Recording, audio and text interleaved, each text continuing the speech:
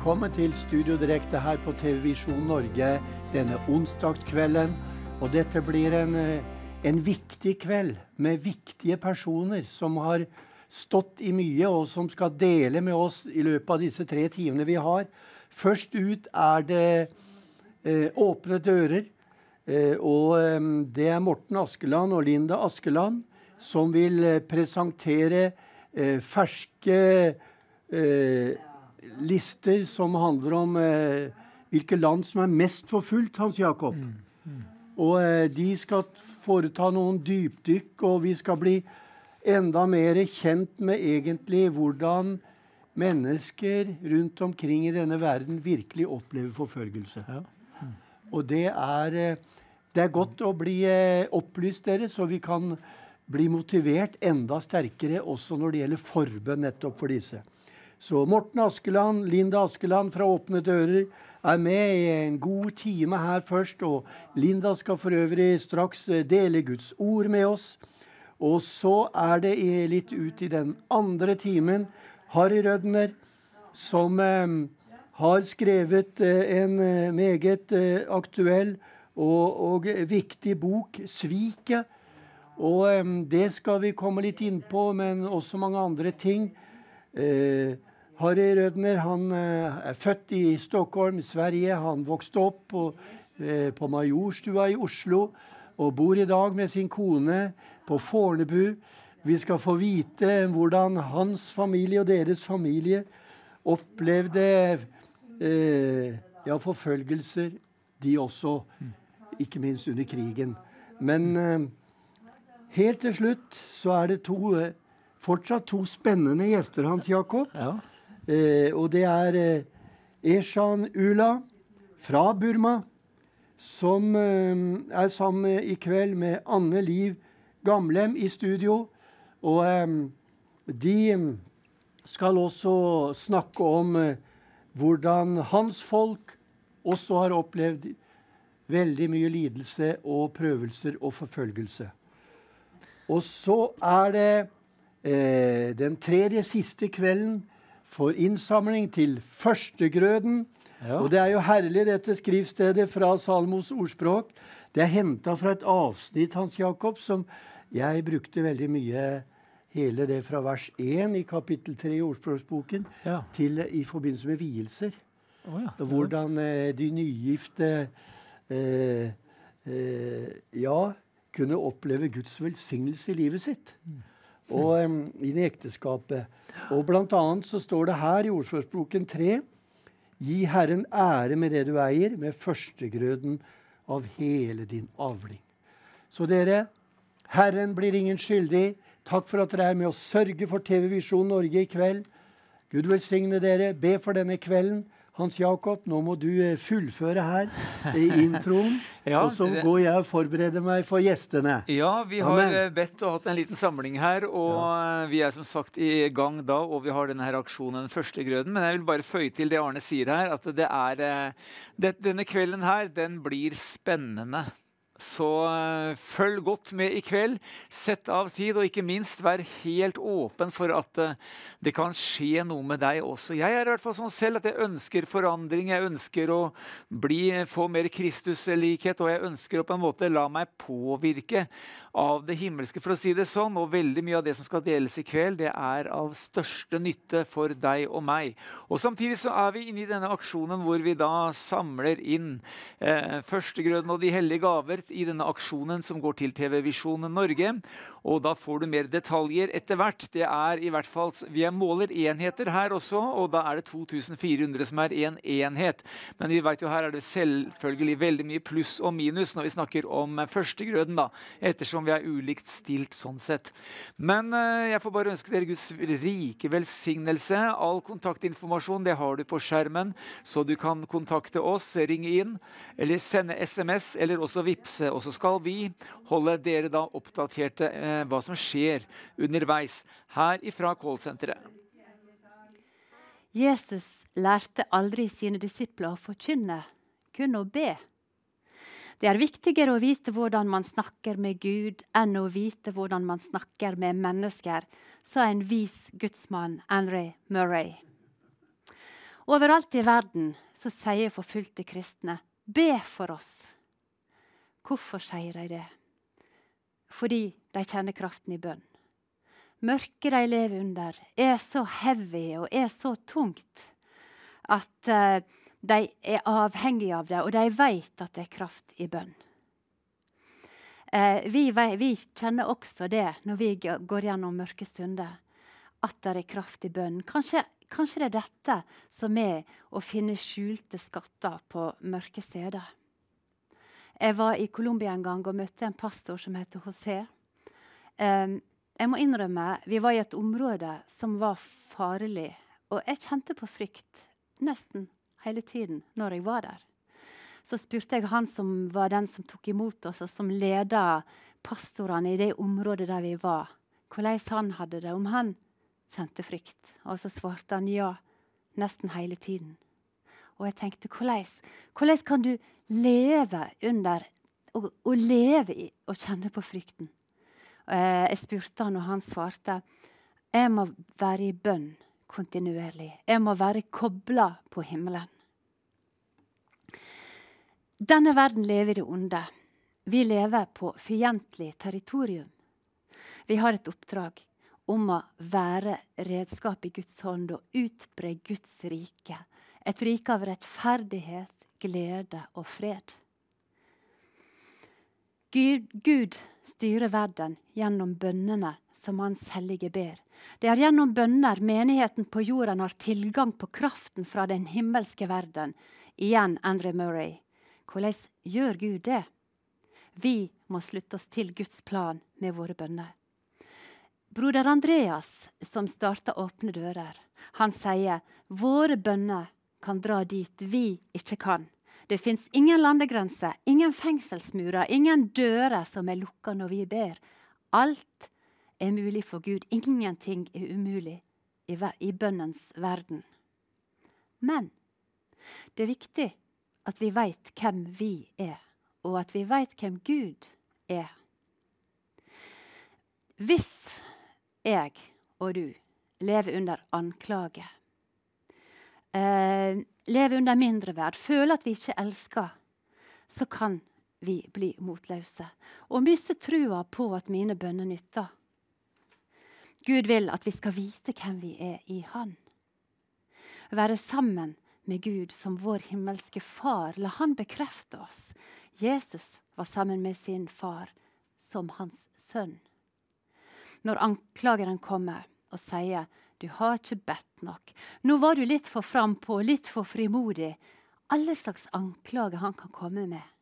Det er ikke så veldig lenge siden jeg hadde en sånn dag. Jeg hadde vært litt frimodig og stilt meg fram.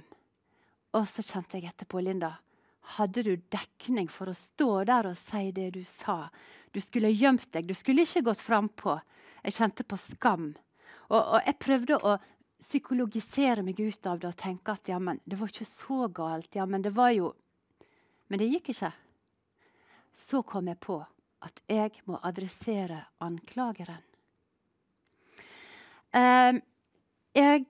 Jesus er min rettferdighet. Han har tatt straffa på seg for alt jeg har gjort. Så jeg kunne si, ok, din anklager, det kan hende du har rett i at jeg var for frimodig. Det kan hende du har rett i at jeg av og til har feil motiv og sånn. Men du er på feil adresse. Dette har Jesus tatt på seg. Gå til han med det. Når jeg sa det ut, så lette alt, og jeg ble fri. Ja, gjennom Jesus så kan vi være ren og rettferdig. Uansett hva andre måtte mene og synes til det, hva han sier om deg, og hva han sier om meg, som har betydning.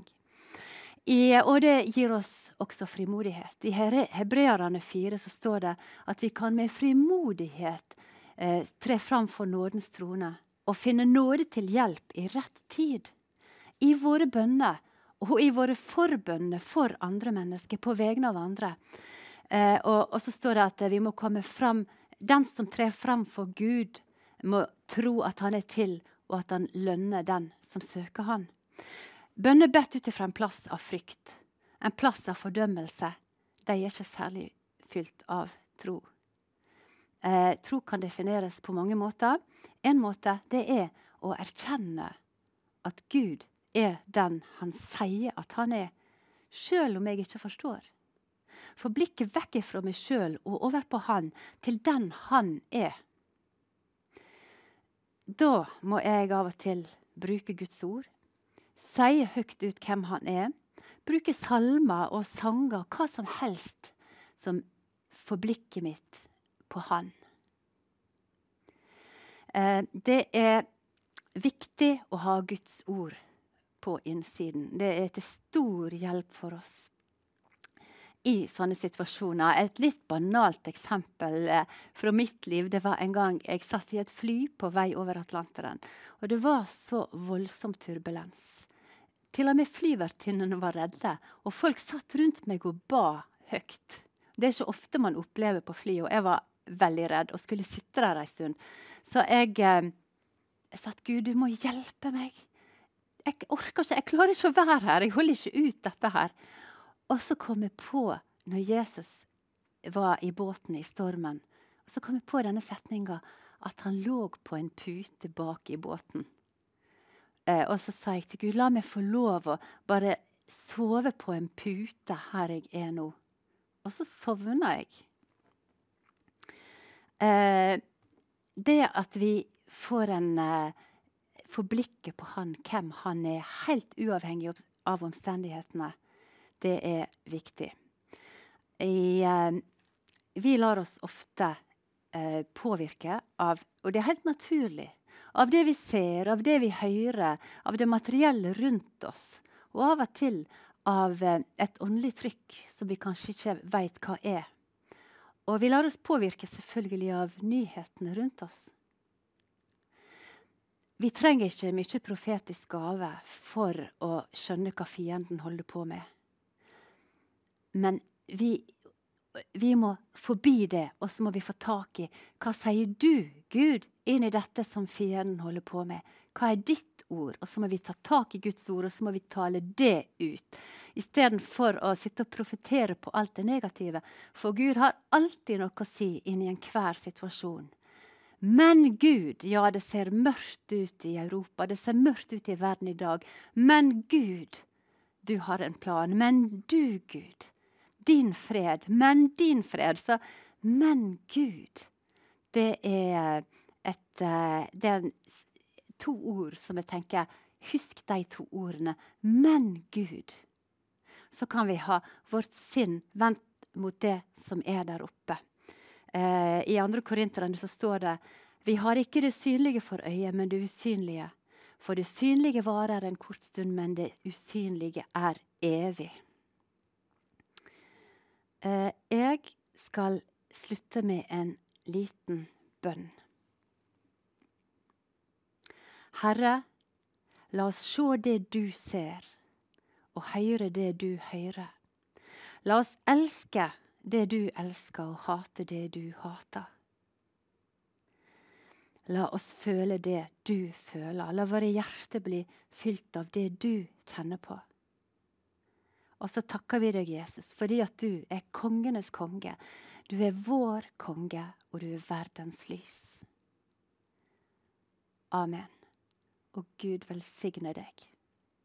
Ja, da sitter vi i studio, og her har jeg fått Linda Askeland, som hadde et flott andagsord til oss, og Morten Askeland, begge fra Åpne dører, og introen, den har vi nettopp fått. Velkommen hit til Studio Direkte. Tusen takk, Arne. Begge to. Takk. Veldig fint at dere tar dere tid altså, til å komme hit. For det er jo et stykke vei fra Bergen. Men det er alltid fest, og da er det jo slik, Morten og Linda, at den siste uka, om jeg skal si det sånn, den har virkelig vært fokus på de forfulgte i denne verden, og dere har presentert en veldig viktig liste. Jeg vet ikke om du vil starte, Morten? Jeg kan begynne med det. En gang i året så går vi gjennom, presenterer vi en ny liste hvor det er mest forfølgelse av kristne omkring i verden. Og det da midt i januar vi pleier å gjøre det, og nå gjorde vi det nå 17. januar. Mens vi gjorde det i Norge, så ble det gjort i det engelske parlamentet, i det svenske riksdagen, og danske folketinget, og italienske parlamentet. Så egentlig i hele verden så blir det presentert for myndighetene at det pågår en forfølgelse av kristne, og det er viktig at myndighetene er klar over det og tenker over hva de kan gjøre med det. Vi var heldige i år at vi fikk blant annet besøk av både av Dag Inge Ulstein, nestleder i KrF, men også Erna Solberg, som er leder for Høyre, tidligere statsminister, og trolig fremtidig statsminister. Hun var med og ga kommentar til presentasjonen. Der ser vi også bilder av Erna der. Ja, du må fortsette, Linda, i forhold til det han snakker om nå. Ja, World Watch List er jo på en måte, det begynte som et strategidokument for åpne dører. Fordi at vårt oppdrag er å støtte forfulgte kristne i de landene der de har det verst. Og for å finne ut av det, så måtte det skje en kartlegging. Og det har da blitt til denne årlige undersøkelsen der man følger opp rundt 100 land, Morten. Ja. Rundt 100 land. Og så er det da de 50 landene med høyest grad av forfølgelse og trakassering av kristne som da kommer på listen. Og dette synes jo vi er viktig at politikerne våre får vite litt om. Ja. Og egentlig samfunnet også. Ja. Medier og samfunnet. Og selvfølgelig kirken. Med stor K. Ja, for vi har jo et oppdrag. Ja, jeg var på kjøpesenteret på andre siden av elva i dag. Da traff jeg en kar som bor ganske nære her. Ja. Jeg så ikke og visste ikke hvem det var. Ja, men er ikke du i Visjon Norge, sa han. Jo, du skjønner, jeg ber for de forfulgte 3 ganger om dagen. Wow. Han sitter kanskje og følger sendingen i kveld. Men derfor er vi opptatt av nettopp å presentere denne lista nå for å bevisstgjøre oss, ikke sant? Må be enda sterkere for de forfulgte folk. Men kan vi si noe hvordan denne lista har endret seg fra året før? Det kan vi si. Altså det har økt nå de siste 10 årene med forfølgelse i verden. Og det økte litt grann til det siste året. Sånn at det har aldri vært så mange som blir forfulgt for sin tro som det er i dag. Og det er egentlig hver 7. kristen på jorden blir forfulgt for sin tro. Og noen av dem på en veldig intens og sterk måte. For 10-11 år siden var det ett land, kun Nord-Korea, hvor det var ekstrem forfølgelse. Nå er det 13 land, altså alle Somalia, Afghanistan, Jemen, Nigeria, India. Og når du sier økt, så har det økt på 2 måter. Det ene er at det har utbredt seg geografisk og omfatter flere mennesker, men det har også økt i styrke og intensitet. Ja. Men for å si noe viktig her, det viser jo da at veldig mange mennesker er villige til å betale en pris for evangeliet. Det er så mange som er glad i Jesus. Det er så mange som har møtt han, at de sier til og med, selv om vi opplever den forfølgelsen her, så vil vi fortsette å være kristne. Og det er fantastisk, og det er jo en god grunn til det. Ja, det er jo klart, det er mange typer forfølgelser sikkert, men kan du si litt, Linda, om hva som er, om jeg skal si, typisk? Det er forskjellige drivkrefter bak forfølgelsen. I noen land så er det myndighetene som forfølger. I noen land så er det klan og stammesamfunn og stammen som forfølger. I noen land er det familien, så det varierer litt grann. For eksempel på myndighetsforfølgelse da, så kan du ta Kina. Og der er det kommunistiske eller postkommunistiske drivkrefter bak. Du har Nord-Korea som er myndighetene som forfølger. Men så har du Somalia for eksempel. Der er det islamsk ekstremisme. Og der er det klan- og stammesamfunnet som har kontroll på folk innen sin stamme og sine familier. Det skjer til og med i Norge også. Ja, faktisk. Med somaliske kristne i Norge som blir egentlig forfulgt av sin slekt. Ja. Og så har du kriminalitet, for eksempel i Colombia, der narkokartellene når det er pastorer og kristne ledere som vil hjelpe ungdommer ut av trafficking og narkosalg og bruk, så blir de en kjepp i hjulet, og så må de ryddes av veien. Så kanskje Colombia er et av de landene der flest prester og pastorer har blitt drept, faktisk. Så det forskjellige Drivkrefter. drivkrefter i forskjellige områder og land. Men som du var inne på, Morten, også her i Norge, det kommer flyktninger hit for å få beskyttelse. Men til tross for det, så blir de forfulgt her også. Jeg har ikke sagt, de ble innhentet av mennesker som... Ofte slekten, dessverre. Sant? Fordi at i Norge så er jo myndighetene de driver ikke forfølgelse av kristne på den måten. Sant? Nei, norske myndigheter, nei. Neida, sant? Nei. Men du har altså da mor, far, onkler, tanter, besteforeldre, eller brødre eller søstre. Det er bare i dag har vi hatt meldinger om folk vi kjenner i Norge som har fått dødstrusler. Ja. Fordi at de har konvertert. Og det handler jo litt om dette med skam og æreskulturen, sant? Nettopp. At det er en stor skam for familien når en i familien bryter ut av tradisjon og religion. Så Linda og Morten, dere blir med videre selvfølgelig i studio. Vi er inne i en av de siste dagene for førstegrøden nå denne måneden, januar måned. Hvis du synes det er viktig med TV-visjon Norge, så bare vil jeg oppmuntre deg og så inn ditt såkorn, din førstegrøde, for dette nye året, til velsignelse for andre mennesker, så vi kan være med og bringe ut de gode nyheter, også gjøre kjent hvor tøft mange kristne rundt omkring i verden har det. Takk for din gave. Vi setter over til Hans Jakob Bekken og får en rask oppdatering.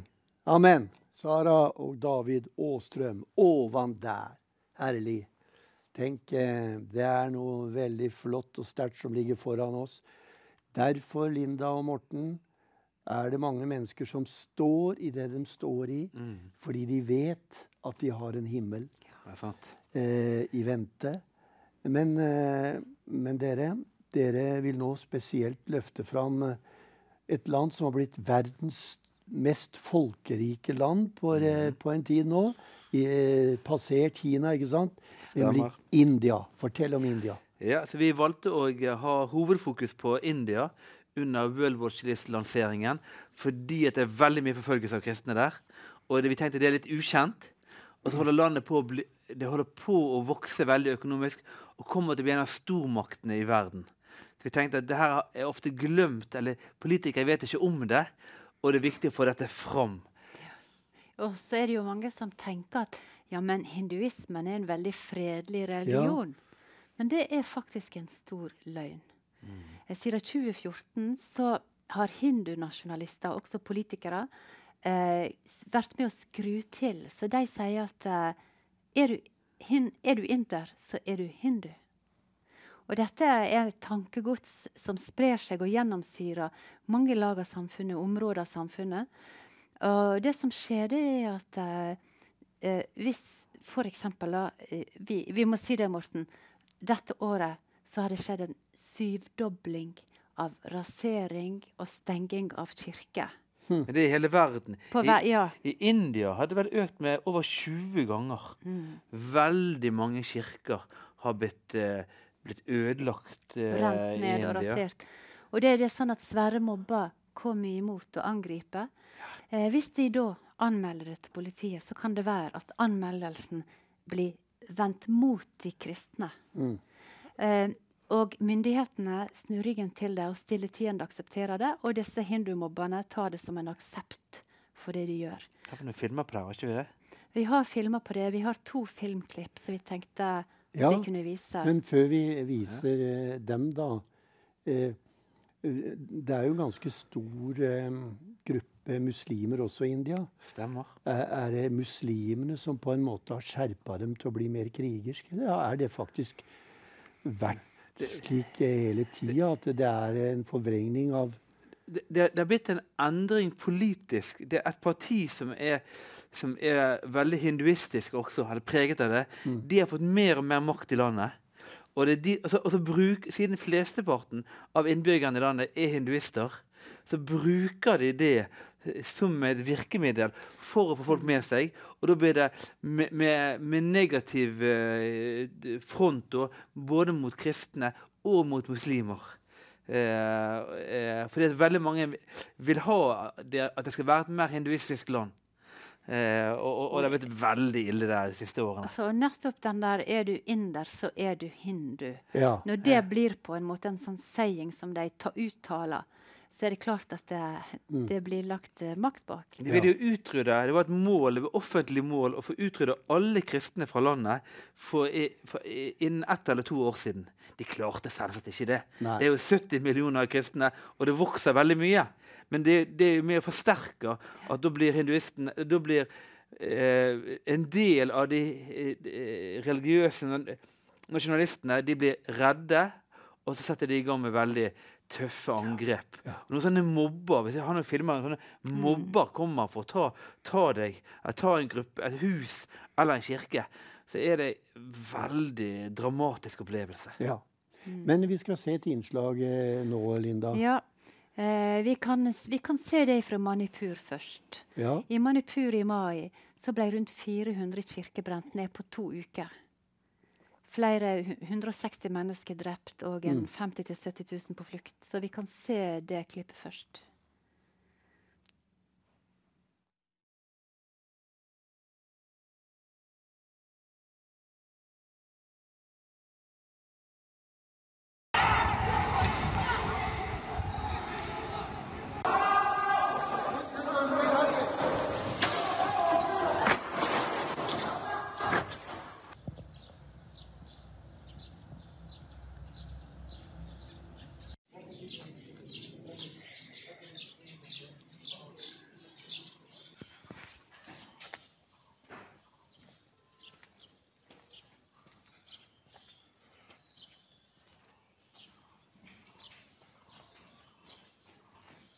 Ali, Nana, guy will have justice.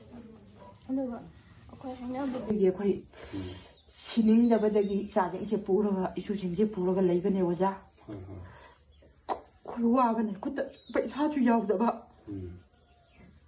ꯈꯔ ꯏꯆꯥꯁꯤꯡꯅ ꯁꯨꯗ ꯆꯠꯆꯕꯁꯤꯡꯗꯣ ꯂꯣꯏꯅ ꯎꯄꯨꯗ ꯂꯩꯍꯧꯔꯦ ꯑꯃꯨꯛ ꯍꯟꯅ ꯂꯥꯛꯑꯦ ꯍꯥꯏꯔꯀꯥꯟꯗ ꯑꯦꯔꯥꯎꯟ ꯃꯤ 80-100ꯃꯨꯛ ꯑꯣꯏꯒꯅꯤ ꯃꯣꯏ ꯂꯥꯛꯑꯦ ꯍꯥꯏꯔꯒ ꯑꯁꯤꯒꯨꯝꯕ ꯆꯔꯆ ꯑꯁꯤ ꯃꯈꯣꯏꯅ ꯃꯩ ꯊꯥꯕꯤꯕ ꯊꯨꯒꯥꯏꯕ ꯌꯦꯡꯈꯥꯏꯕ ꯇꯧꯏ ꯃꯁꯤꯗ ꯈꯥꯝꯃꯨꯕ ꯃꯤꯀꯨꯞꯇ ꯑꯩꯒꯤ ꯅꯨꯄꯤꯗꯁꯨ ꯃꯈꯣꯏꯅ ꯅꯣꯡꯃꯩꯅ ꯅꯝꯕꯤꯕ ꯑꯃꯁꯨꯡ ꯊꯥꯡꯅ ꯌꯥꯟꯒꯦ ꯇꯧꯕ. Ja, det er sterke saker her, Linda. Dette var som sagt Manipur, og det å få disse meldingene om at nå er det 200 kirker som er brent, nå er det 300.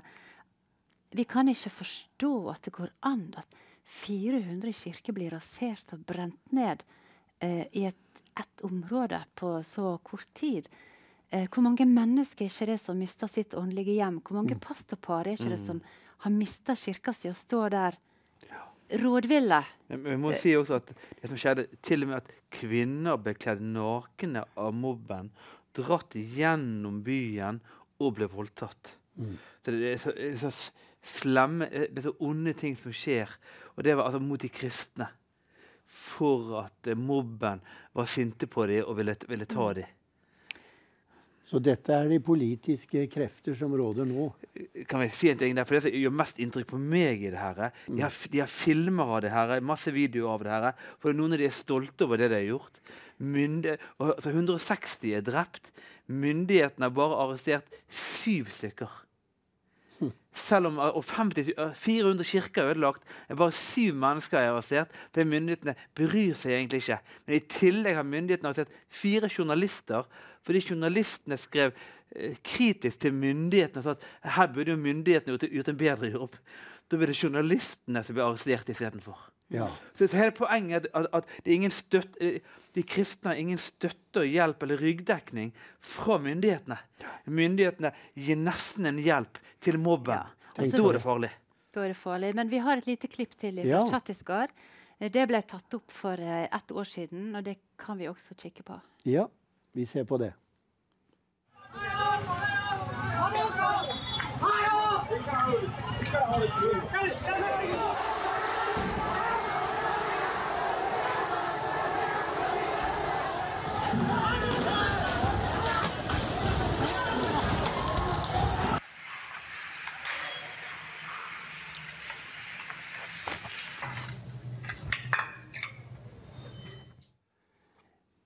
Ja, blant annet dette klippet ble vist når dere presenterte disse listene, og der var vår tidligere statsminister Erna Solberg.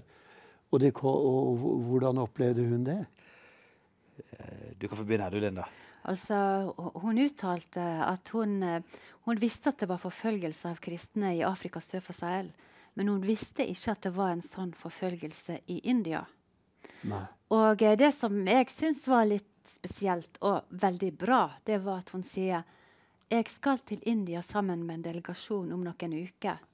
Da vil jeg ha med meg dette i bakhodet, og jeg vil konfrontere myndighetspersoner som jeg kom i kontakt med der. Så da tenker jeg at dette var viktig at hun fikk se. Ja, det var veldig... Det er viktig at politikerne skjønner det og blir vant til å ta opp også saker vedrørende forfølgelse av kristne. Så vi er veldig glad for at vi fikk det fram der. Glad for at vi har tilbudt å gi dem mer stoff og håper på det. Altså må jeg si at det var litt kjekt. Vi lurte på om hun var litt usikker når hun kom inn. Vi presenterte listen i Philadelphia sammen med Høgskolen for ledelse og teologi i Oslo. Og klart, hun kom inn på et kristent sted der, og vi var spent, og hun var sikkert litt genert i starten, kanskje. Men så tinte hun opp etter hvert, synes jeg. Og så forteller hun jo på slutten også, som privat, på scenen der, til noen av oss, at når hun var ungdom, har jo hun hatt andakter selv til henne. Og hun har vært med i sånn KFM Speider, tror jeg, og lignende ting. Så hun fortalte mer sånne positive ting om at hun trodde det måtte være noe mer her i verden enn bare det vi ser.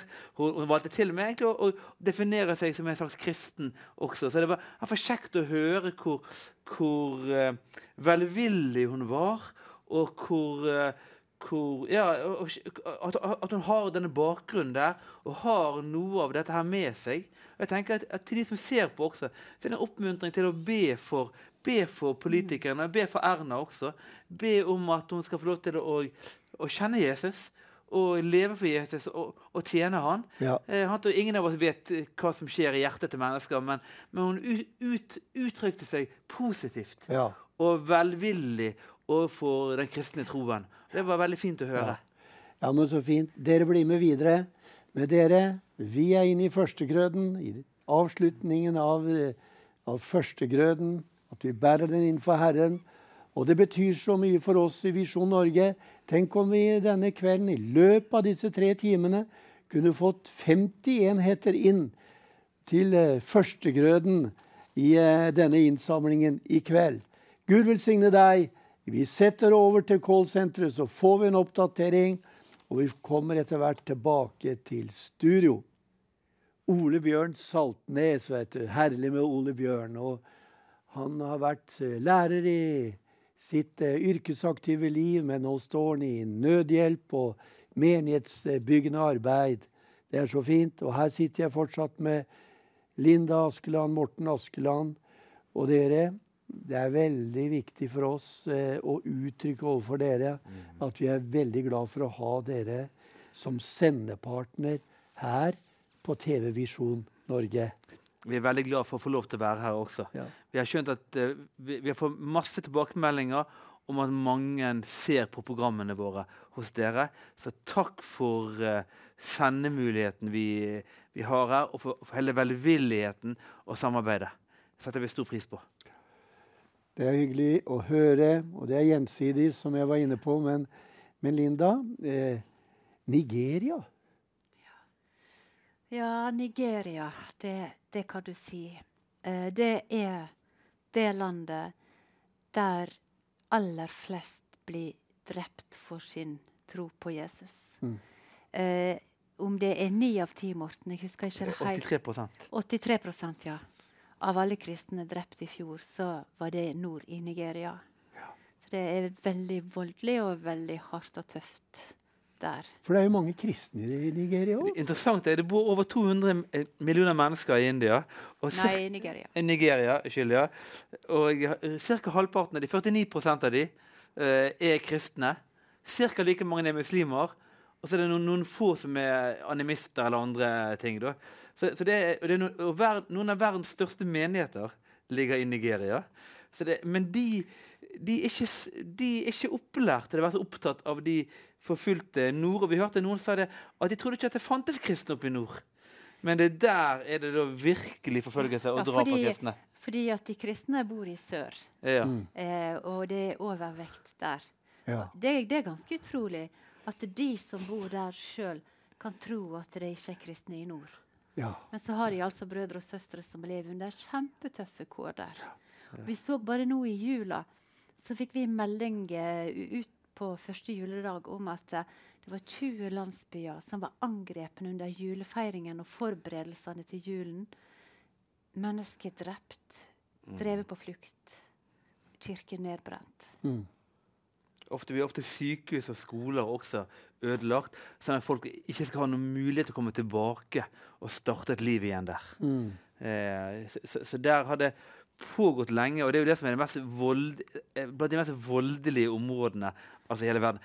Vanligvis kristne andre steder blir ikke forfulgt på den måten at de blir drept, men det er masse annet de opplever. Mens i det området der, i Nigeria og noen naboland, der er det mye drap av kristne. Og så er det så fantastisk at de reiser seg igjen, gang på gang. Men de trenger at vi står sammen med de, først og fremst i bønn, men også på andre måter. Ja. Ikke en film derfra? Vi har en film derifra. Ja. Pastor Zakaria. Ja. Skal vi se den nå, og så blir dere med videre. Men først denne filmen.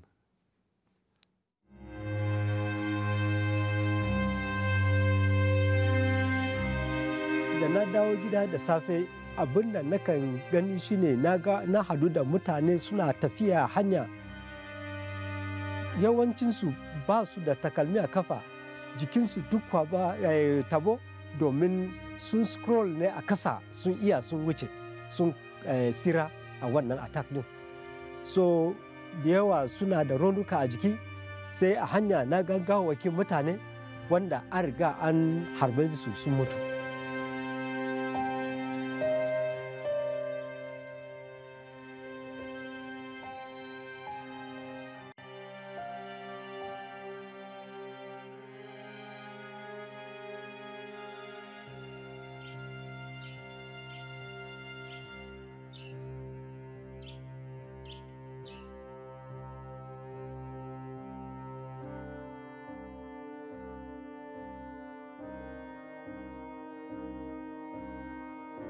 Na shiga gidana ba abin da na iya gani, an kone komai da komai da kayana da kai, everything a gidana. Ina ta dubawa ko zan ga matana da yarona, ban iya gani ba. Sai da na shiga cikin ɗaki rubebe amin kicin wanda dama an riga an bari, sai na je na samu gawakinsu a ciki.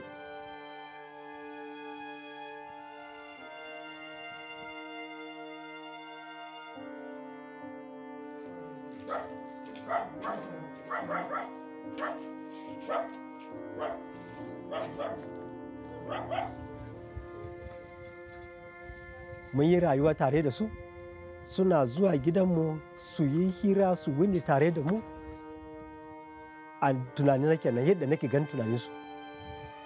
A ganina sun kawo mana hari domin na ɗaya son su ne da mu musulunta ne.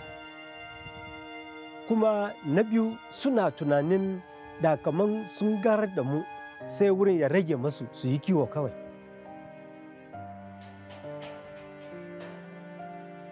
Abin ya faru sai na ji kaman Ubangiji ya yashe ni. Domin ina ganin har na ce, inda Ubangijin Allah ne da gaskiya don me ya bar wayannan mutane sun zo su mana irin wannan bala'i. Ina shi yake, Allah yake, da shi ba zai doke fansa ba.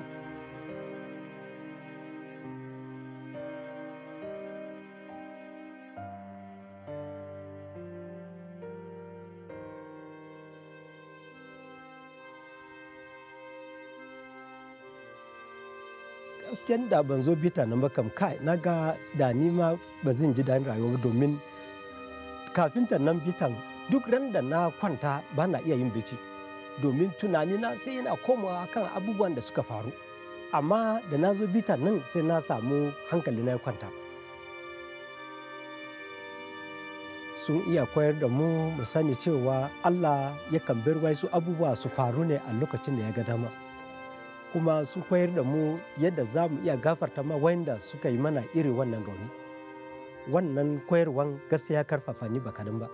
Domin a yanzu haka na ji a ran na cewa Ubangijin Allah ya gafarta musu su ma su samu ceton Ubangijin Allah. Ban so su mutu a zunubansu ba kamar yadda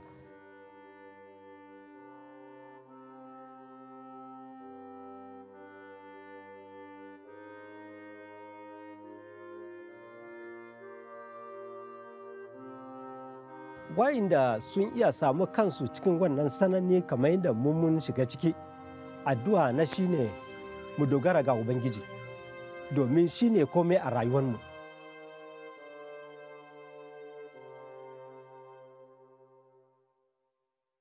Sterkt med Mona Edvardsen her. Jeg ser min Herre kommer. Og hun sang også om at forfølgelser vil komme.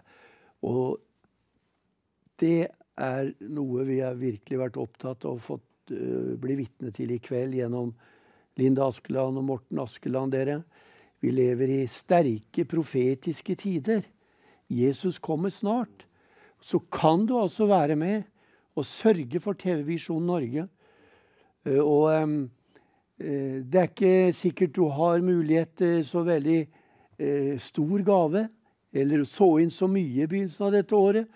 Det vet Gud om, men du kan jo bruke Vipsen på telefonen din.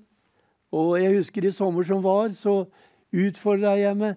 Tenk om 1000 sår inn 200 kroner hver.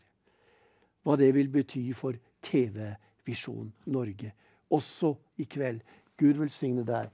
Men jeg sitter her med Morten og Linda. Og Linda, vi så jo denne filmen her fra Nigeria, og Hans Jakob kommenterte den fint. Og hva vil du fortsette med å si, mens vi enda har dere her i studio? Du snakker om at Jesus kommer. Ja. Og i apostelgjerningene 7-9 så står det noe om den store flokken av alle folkeslag og hva sa jeg? Apostelgjerningene? Ja. Åpenbaringsboken 7-9. Ja. Foran Guds trone så skal det stå mennesker fra alle folkeslag og stammer og tungemål. De landene vi jobber i, de 50 landene som på dette World Watch List-kartet, Ja. det jo rett og slett noen av de områdene der det finnes flest unådde folkeslag. Ja. Det der det størst kamp for å få evangeliet ut. Og så kan vi da altså være med å be for de som står der i denne kampen for å være lys i mørket. Jeg tenker på han... Kan de få det kartet igjen? Ja. Hvis de vil det? De viser det så fint på TV. Dette kartet her kan du få hjem til deg. Ja. Det jo bare å sende en mail til norway@opendoors.no. Så sender vi det gratis i posten til deg. Vi har kalt det et bønnekart. Du kan legge det på gulvet og sette deg opp og holde på å si. Du kan henge det på veggen. Bruke det. Velge ut et land som du tenker at jeg vil be for Somalia. Kanskje det Guds tid for Somalia nå, og jeg tror at det det, men det må vi snakke om i et annet program. Ja. Men altså disse landene her, det noen av de der kampen størst. Og vi kan være med og be, så de kristne som der, kan stå fast og bringe lys og håp inn i det mørket der. Og på denne måten, Morten, så vi med å følge Jesus på de mørkeste steder. Det helt sant, du. Ja. Jeg må bare fortelle kort også, da. Øverst på listen igjen i år, der Nord-Korea. Ja. Det rundt om 500 000 kristne i Nord-Korea. Fordi kristne med og hjelper og gir for hele verden, så får 115 000 av de, eller hver fjerde kristne i Nord-Korea, får hjelp fra kristne omkring i verden. Så altså det når frem med hjelp til de mørkeste stedene. Vi kan, Guds familie med og hjelper og ber og står med, og blir samtidig oppmuntret av at noen orker å betale en så høy pris fordi de glad i Jesus. Ja. Ja, så fint. Ja, Linda Ja. og Morten, dere kjenner at dette er viktig å stå i. Ja. Dette er viktig. Det kan være utfordrende av og til, for det er jo veldig mye tøft vi får høre. Men vi er ei kirke, en familie, og vi må vite om hva som skjer med våre søsken. Ja. Ja, Morten, hva vil du si helt til slutt, du? Ja, jeg synes det er så fint at så mange kristne bryr seg om våre søsken omkring i verden. Det er så mange jeg møter som er så engasjert i dette. Og det må vår Far i himmelen være så glad for, at vi kristne søskene bryr oss om hverandre, og ber for hverandre, og gir og hjelper. Det må glede en pappas hjerte i himmelen når han ser og merker det. Så tusen takk til dere som er kristne omkring i Norge, som jevnlig ber og står med på ulike måter. Setter enormt stor pris på det. Jeg er glad for det, men aller mest vår Far i himmelen, han er veldig, veldig glad i det. Og tusen takk for dine bønner og din omsorg. Men Herren lønner deg rikelig for det. Og hvis du som følger sendingen i kveld ønsker å bli enda mer kjent med Åpne dører, så har dere jo en hjemmeside. Opendoors.no. Eller du kan bare skrive Åpne dører, så kommer Open Doors fram allikevel. Og der kan man også bli en partner. Det stemmer også, absolutt. Både bønnepartner og gi-partner og reisepartner, og mange varianter av det. Ja. Det handler om å vinne størst mulig seier for Guds rike. Og det kan vi faktisk gjennom å bruke våre penger også. Ja. Det er helt sant. Linda Askeland, Morten Askeland, Gud velsigne dere i det dere står i. Takk for at dere ville komme hit til Mjøndalen i Drammen i kveld. Og velkommen tilbake til studio og TV-visjon Norge. Tusen takk, Arne. Da skal vi få et innslag, og så skal jeg en liten tur ut på callsenteret til Hans Jakob. Og gjøre meg klar for det mens innslaget går. عندما قررت أن أتبع المسيح كنت أدرك جيدا أنني سوف أواجه الاضطهاد حتى أنني أصبحت من ضمن القائمة المطلوبين لدى المتطرفين وأحيانا يترقبونني من مكان لمكان. أنا وأخي قررنا أن نؤسس كنيسة بيتية في اليمن. نحن نكون حريصين جدا في الاجتماعات بحيث نجتمع في أماكن مغلقة لا يستطيع أحد الوصول إليها. كان لدينا مؤمنون جدد بحاجة إلى التدريب والتعميد، لذلك جلست أنا وأخوتي لاتخاذ القرار المناسب. في النهاية قرروا أن لا أرافقهم لأنني معروف وأشكل خطراً أكبر عليهم. وعندما أنهوا التدريب قرروا الانتقال إلى مكان آخر للمعمودية، فاستقلوا الحافلة وانطلقوا في الرحلة. كانوا يراسلونني لفترة من الوقت، ولكن بعد ذلك فقدت الاتصال بهم، وأحسست أن شيئاً ما قد حدث لهم.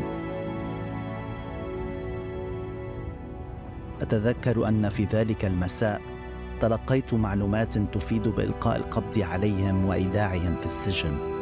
كنت حزيناً، كنت أبكي. شعرت بالذنب لأنني سمحت لهم بالذهاب إلى ذلك المكان. كانوا جميعاً خائفين علي، فطلبوا مني مغادرة البلاد. أفكار كثيرة تدور في رأسي، هل أبقى أم أرحل؟ فقررت أن أختبئ في منزلي.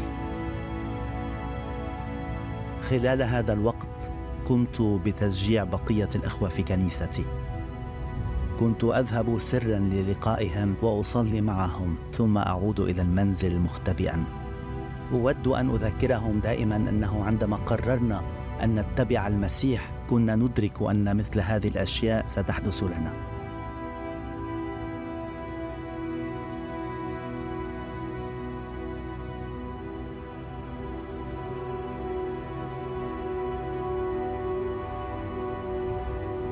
صلواتكم مهمة بالنسبة لنا لأنها تؤدي إلى المعجزات. اليمن بحاجة إلى خدام شجعان يخرجون في المجتمع ويعلنون رسالة الله. كان بإمكان البقاء آمناً في المنزل دون مواجهة أي اضطهاد. ولكن ما فائدة مسيحيتي في ذلك الوقت؟ ما فائدة إيماني إذا لم أخرج وأوصل رسالة الله للآخرين؟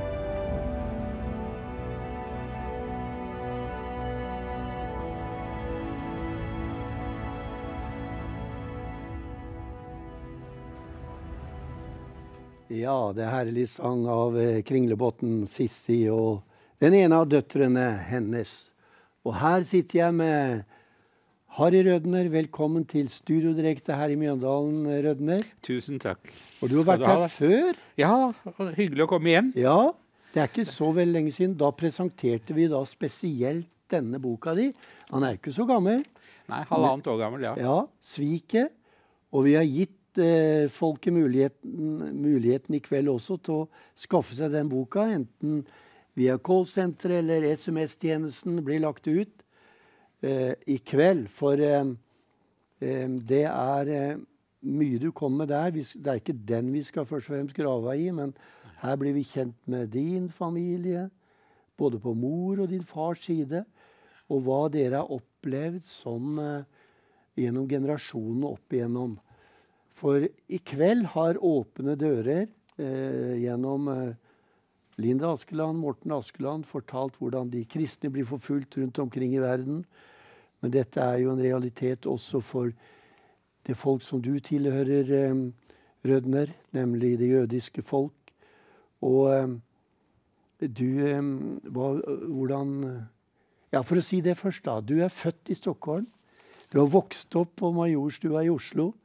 Og du bor nå sammen med din kone på Fornebu.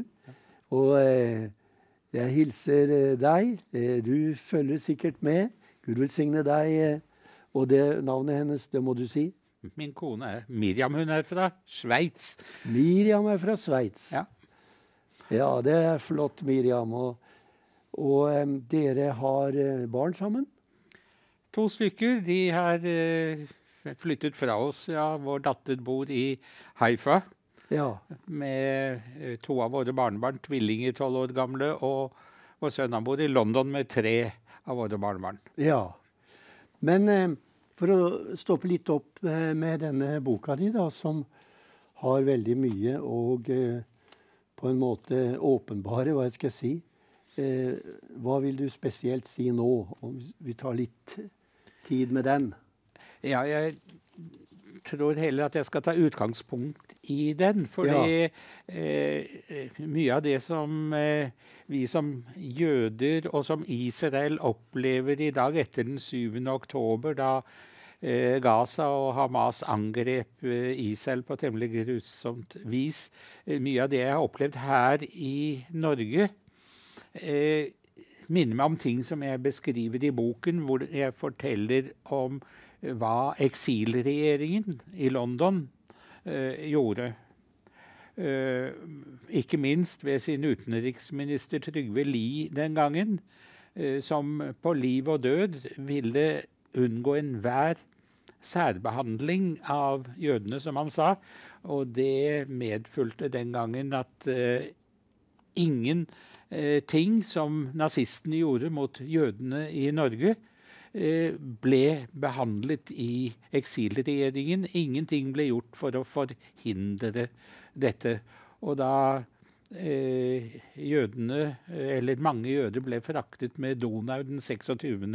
november 1942 mot Auschwitz, ja, da ble det referert i regjeringen som et utenrikspolitisk anliggende av nettopp utenriksminister Trygve Lie. Og for å si det sånn, jeg er ikke helt glad over hvordan utenriksministeren vår i dag tar og behandler det som foregår, og hvordan det berører oss jøder i Norge. Ja, men Rødner, hvordan ser du på situasjonen da i Gaza, og hva er løsningen? for dere som nasjon, som folk? Det utrolig vanskelig å se en løsning, men helt siden Israel ble dannet og ble proklamert den 14. mai 1948, har jo Israel blitt truet, og det har vært kriger, og det har vært én hovedårsak til det. Nabolandene og de palestinske araberne har ikke villet ha en jødisk stat i sin midte, og den må bort. Og det har de prøvd på med krig efter krig efter krig, som de har tapt gang på gang på gang, men det hindrer dem ikke i å fortsette å forsøke å eliminere den jødiske staten, og det har også vært grunnen til at Gaza og Hamas angriper jødene i Israel, og truer med å fortsette å gjøre det helt til de når sitt mål. Ja. Den 7. oktober så opplevde Israel et blodbad, og gisler ble ført til Gaza. Og dette var jo noe som verden måtte selvfølgelig se på som avsky. Men det som har skjedd etterpå, da, ved at Israel angrep ikke Gaza, men Hamas. Og det er jo det som er veldig viktig å få fram, Rødner. Det er ikke en kamp mot sivilbefolkning, men det er en kamp mot nettopp dem du snakket om, som har et mål, og det er å utslette Israel. Hamas, blant annet. Hamas har det på sitt program. Ja. Og det er jo riktig som du sier, det er jo helt skrekkelig. Krig er skrekkelig. Og denne krigen ble startet av Hamas, og hadde de følgene som det har. Og det var nok Hamas' hensikt at det skulle bli slik, for da mottar de verdens sympati. Jeg husker en israelsk kvinne som ble intervjuet, og intervjuet var på NRK, allerede tror jeg den 7. oktober, hvor hun ble spurt om hva hun tenkte om skulle skje nå. Ja, nå blir det en fryktelig krig, sier hun. Og så, hun snakket på engelsk da, and we are not going to be popular. Vi kommer ikke til å bli populære. Hun fikk rett. Ja.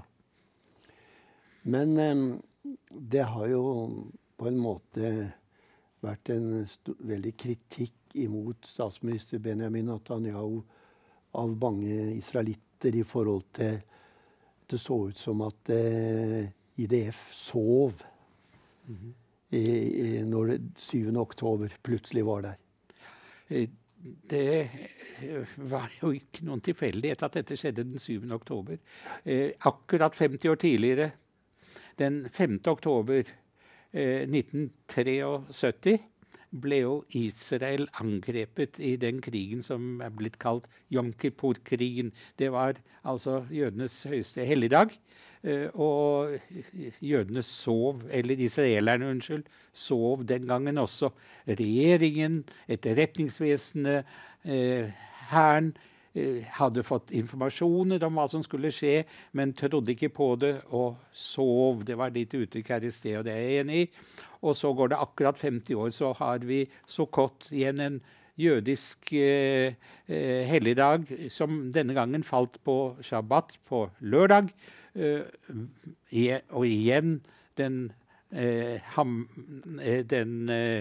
regjeringen som Netanyahu leder, sov.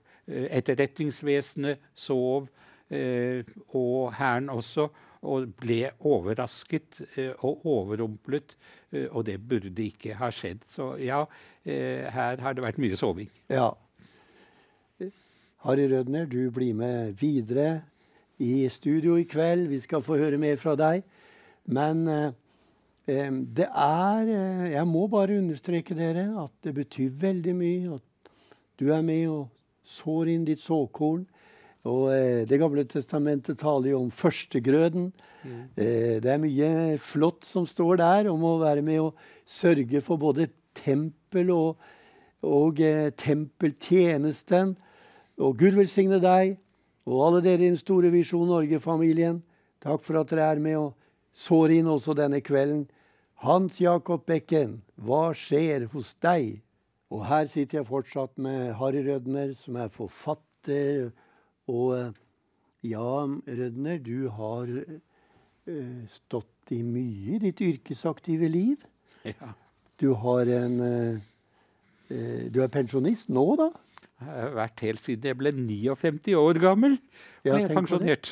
Ja, og hvis vi skal bruke... Ja, du har jobbet i oljebransjen, blant annet. Ja. I Aker-gruppen. Ja.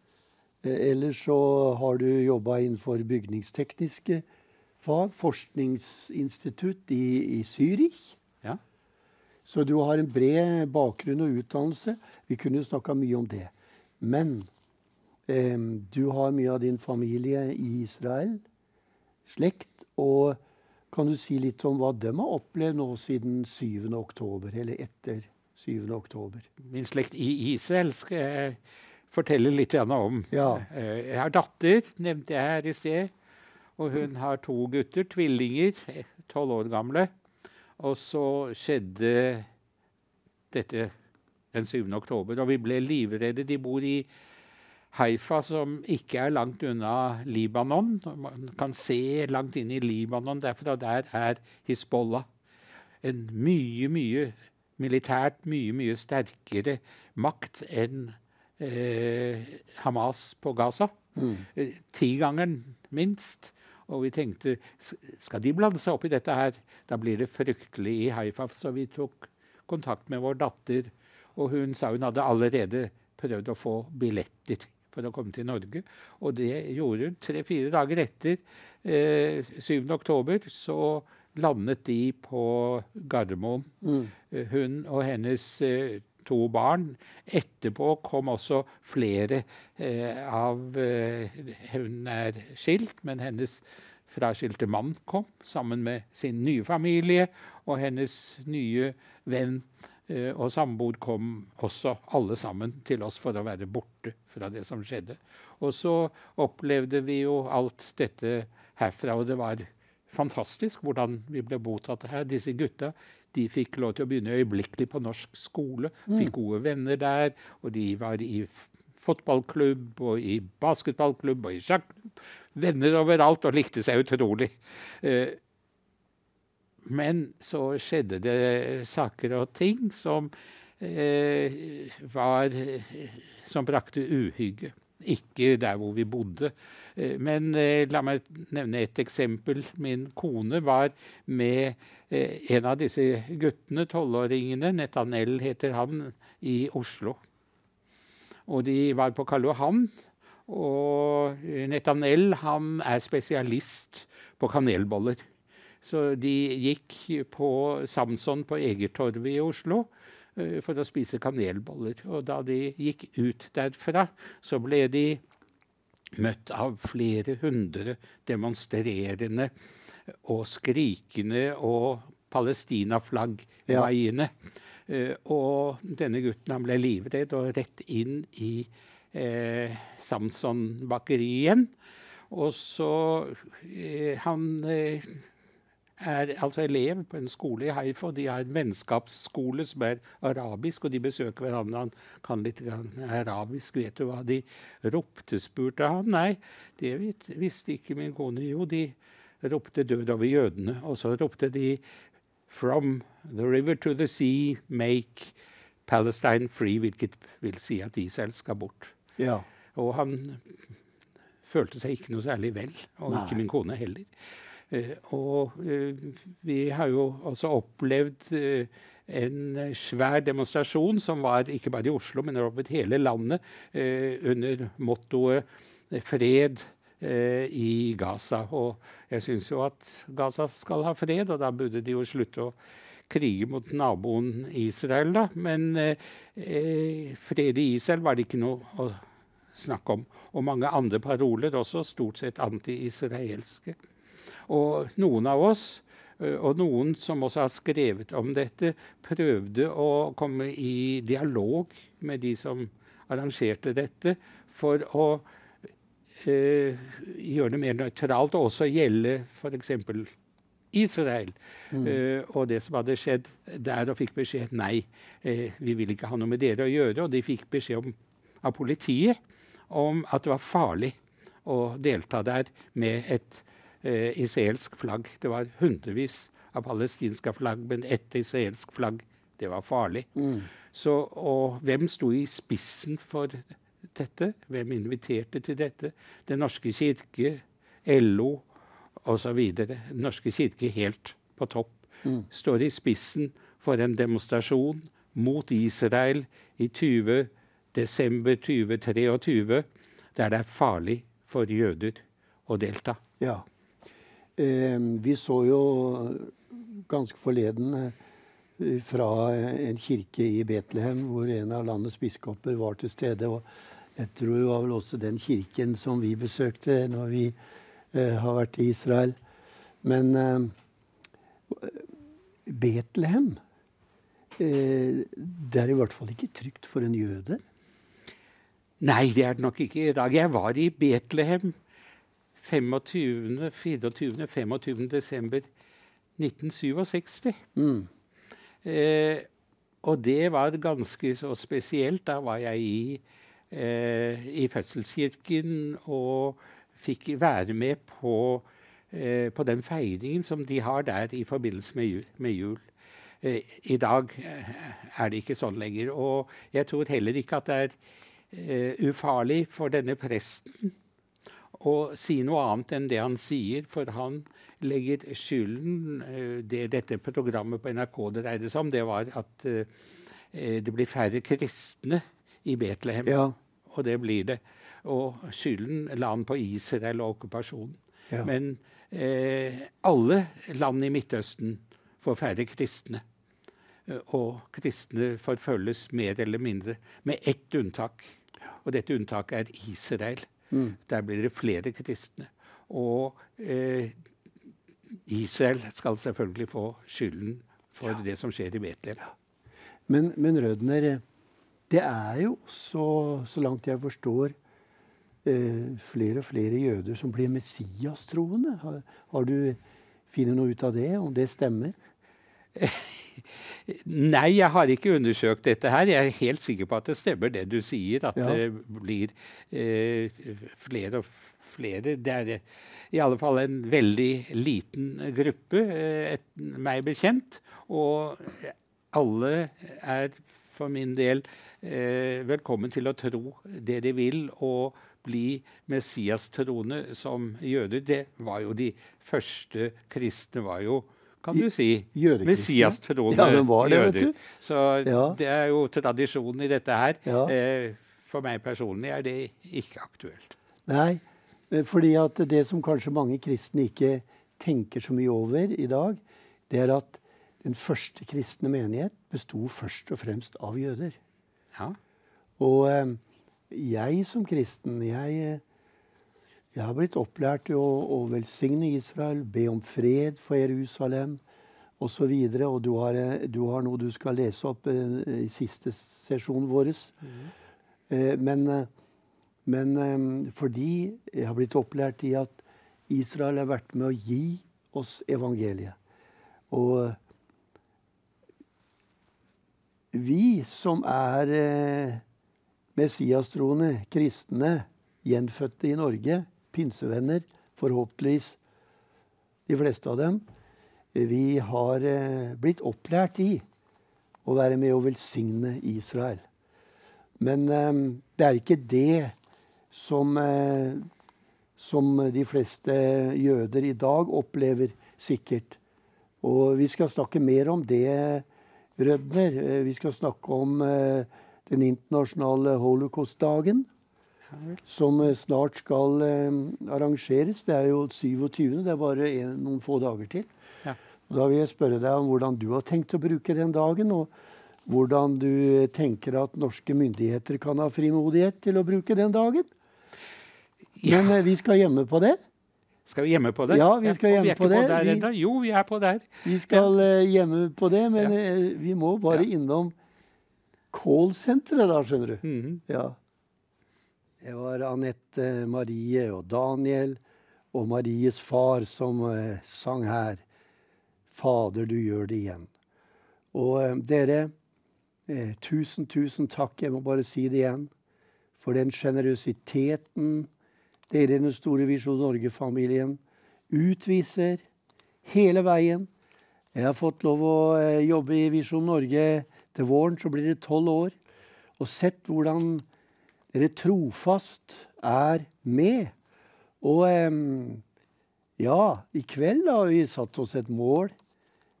40 enheter, vi har passert 25. Og så sa jeg det at vi har en Vipps-tjenest. Selv om en enhet er 2400 kroner, så er det ikke på langt nær alle som har mulighet til å gi det. Eller så inn det som første grøde. Men kanskje 240. Tenk om mange av dere nå tok fram telefonen og SMS. Vipps-tjenesten. Ja, SMS også.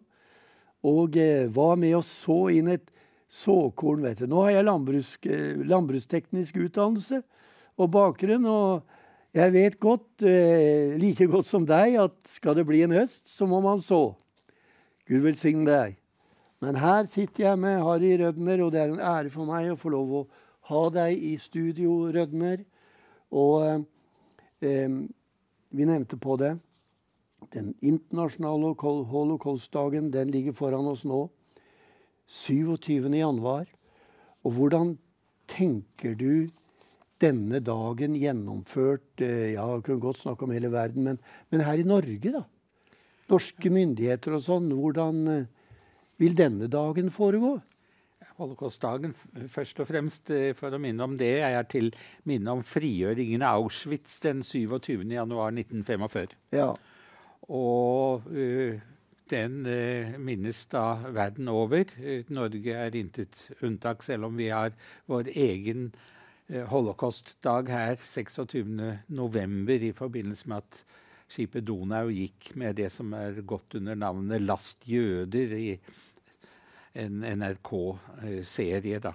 Ja. Og den foregår på Akershus, under Akershus festning, ved et monument laget av en engelskmann ved navn Anthony Gormley, som består av 8 tomme stoler som symboliserer det som ble igjen. De stolene de er vendt utover mot fjorden, der hvor Donau gikk med de norske jødene, eller mange av dem da den 26. november 1942, og der blir det en minneseremoni i regi av Holocaust-senteret på Bygdøy i Oslo, med noen taler og andre innslag. Første taler er utenriksminister Barth Eide, og jeg nevnte Barth Eide i sted som en mann som ikke har forstått hvem som ble angrepet, og hvem som angrep Israel den 7. oktober i fjor. Og det jeg håper er at han sier noe som retter opp dette i sin tale. Ellers så blir neste taler blir vår rabbiner i det mosaiske trossamfunnet i Oslo, Mikael Kohn, som er en fantastisk mann, og jeg tror nok han kommer også til å si fornuftige ting. Jeg kommer selv til å være der. Dette er altså en lørdag, en shabbat, så derfor så begynner seremonien ganske sent denne dagen, klokken 6. Vanligvis er det på formiddagen. Jeg håper at det ikke blir så forferdelig kaldt den dagen, men nå er vi jo inne i en mildere periode. Og klokken 6 er sabbaten over. Ja, da er sabbaten over. Riktig. Ja, det blir fint at du er der, og at dette er tross alt en markering her i Norge også. Og som du sier, så må vi håpe at også norske myndigheter i en mye større grad forstår dette dilemmaet og dette presset som som dere som nasjon står i, og som land. Og som norske jøder, vil Også, jeg si. ja. Det som også barn har opplevd på skoler og sånt nå, er ganske forferdelig. Ja. Å tenke på at barn i Norge skal oppleve i dag, og jeg skal ikke gå inn på detaljer, men det er mange sånne eksempler.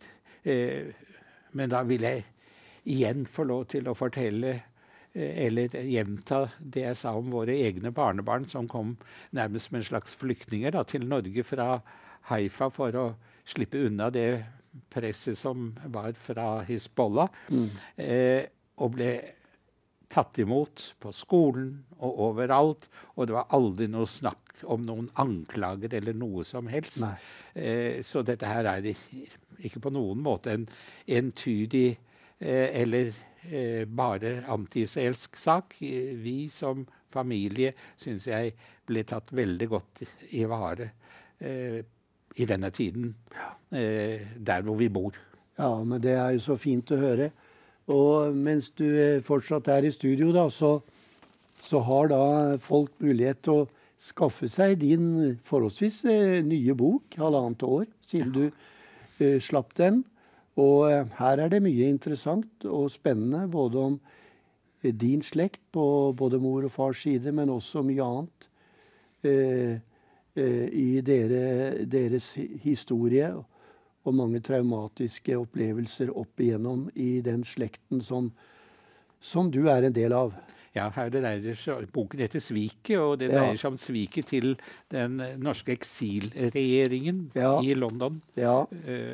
Og det dokumenterer jeg ganske godt, mener jeg da, i denne boken. Og det er ikke minst utenriksminister Trygve Lie som står bak dette sviket, og han muligens, antageligvis, rådet kong Håkon til ikke å si et ord om de norske jødene, hva de hadde å vente, eller hva som skjedde med dem. Ikke ett ord under hele krigen i alle hans radiotaler.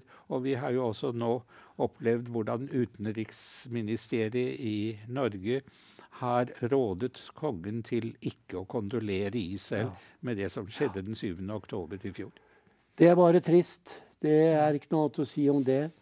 Tiden vår er i ferd med å renne ut, Rødner, men du har noe du vil dele helt mot slutten her. Ja, får jeg lov til å lese slutten på en veldig vanlig lest jødisk bønn, og denne bønnen er på arameisk. Jeg skal lese den på arameisk, altså aller slutten på denne bønnen, og så skal jeg oversette den på norsk. Yehei shlama rabba min shemaya v'chayim aleinu ve'al kol Israel ve'imru. Amen. Ose shalom b'imromav hu yase shalom aleinu ve'al kol Israel ve'imru. Amen. Og så på norsk. Med stor fred komme fra himmelen, og liv for oss og for hele Israel, og si amen. Han som stifter fred i sine høye himler, må han stifte fred for oss og for hele Israel, og si amen. Det var en flott avslutning av en veldig fin samtale i kveld, synes jeg i hvert fall, Rødner. Gud velsigne deg, din kone og deres familie. Og jeg må si velkommen tilbake til studio direkte her på TV-visjon Norge. Gleder meg til det. Takk skal du ha. Flott. Da får vi 2 nye gjester snart, og vi skal presentere dem mer etter hvert. Men først så blir det callsenter og musikk, og så tar vi det derfra. Ja, det er herlig sang vi fikk her, og nå har jeg 2 nye gjester i sofaen, nemlig Anne-Liv Gamlem. Er det første gangen du er her i studio? Nei. Nei, du har vært her før. Ja. Men Eshan Ulla, velkommen du også. Velkommen til dere begge. Ja. Jeg må spørre, er det første gangen du er her? Det var første gang. Ja, første gangen. Altså, foran TV. Ja. Det er det. Og du tilhører rohingya-folket i Burma, Det er jeg. som dere har vokst opp. Du Ja. kom hit til Norge i 2008. Men hvordan var din oppvekst i Burma? Ja, jeg er født i Burma, i Rakhine State. Altså Rakhine State heter det på engelsk. Det er sørlig delen av Burma, eller der rohingyaene er tidligere kalt Arakan. Det er nær grensen Bangladesh.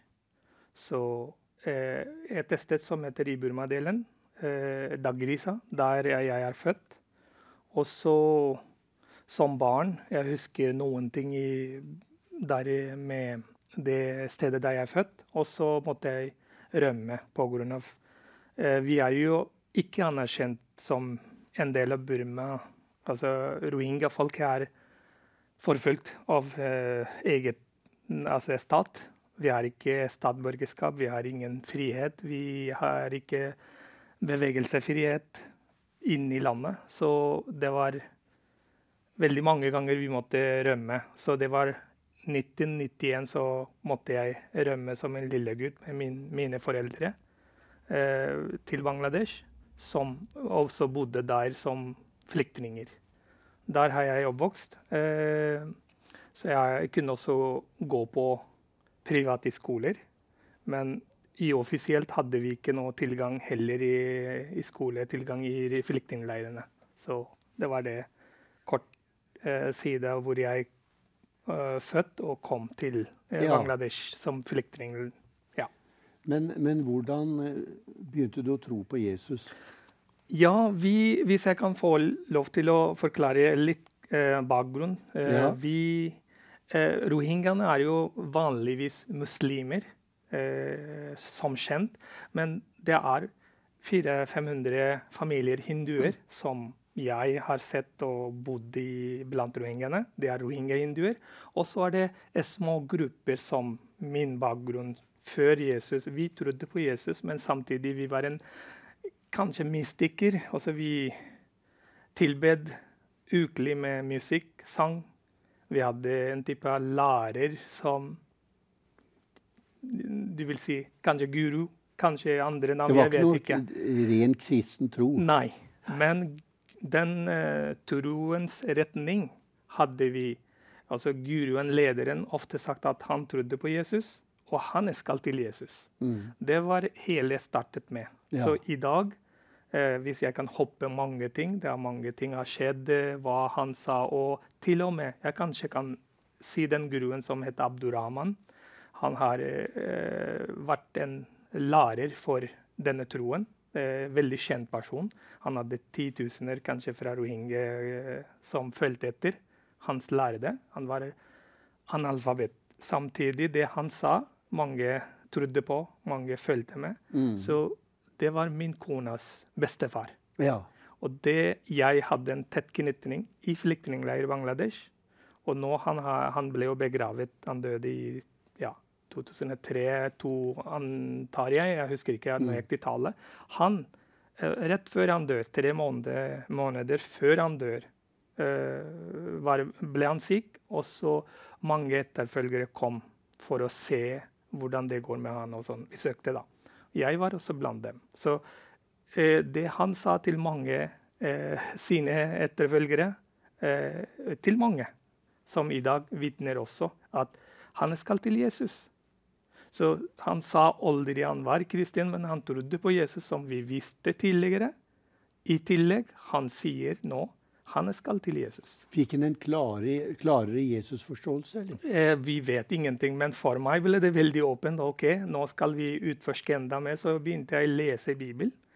Jeg har delt bibelbøker fra lokale steder hvor jeg fikk tilgang. Faktisk, jeg hadde den tiden, la oss si 2002 eller 2003, så vi ble tvangssendt til Burma. Tilbake til Burma. Så jeg bodde sammen med mine foreldre. Allerede da vi var i gang med å utforske hvem denne Jesus var. Ja. Fordi vi bare skjønner navnet. Vi skjønner bare, eller troen i seg selv. Vi har det. Jesus er. Han god, han bra. Men vi visste ingenting om Bibelen. Og heller ikke vi har. Rohingya en muntlig kultur, oral kultur, som ingen... For dere har ikke noe eget skriftspråk? Vi systematisk presset fra alle kanter. La oss si vår egen myndighet i Burma. De har ikke gitt oss rettigheter som vi har, som for eksempel. Også har ikke skriftlig språk som rohingyene skulle lese eller utvikle. Vi hadde ikke tilgang for å gå på skole i eget land. Og vi hvert 10. år, flere ganger vi har blitt gjennom årene, vi har blitt flyktninger. Ja. Så vi hadde ingenting skriftlig eller bøker eller tilgang på noen ting. Tenk på det. Anne Liv Gamlem, du kjenner dette folket etter hvert godt. Når ble du kjent med Elshan Ulla? Jo, da må jeg fortelle at da jeg var helt ung, dro jeg til India og Pakistan med operasjon mobilisering, og var der i 2,5 år.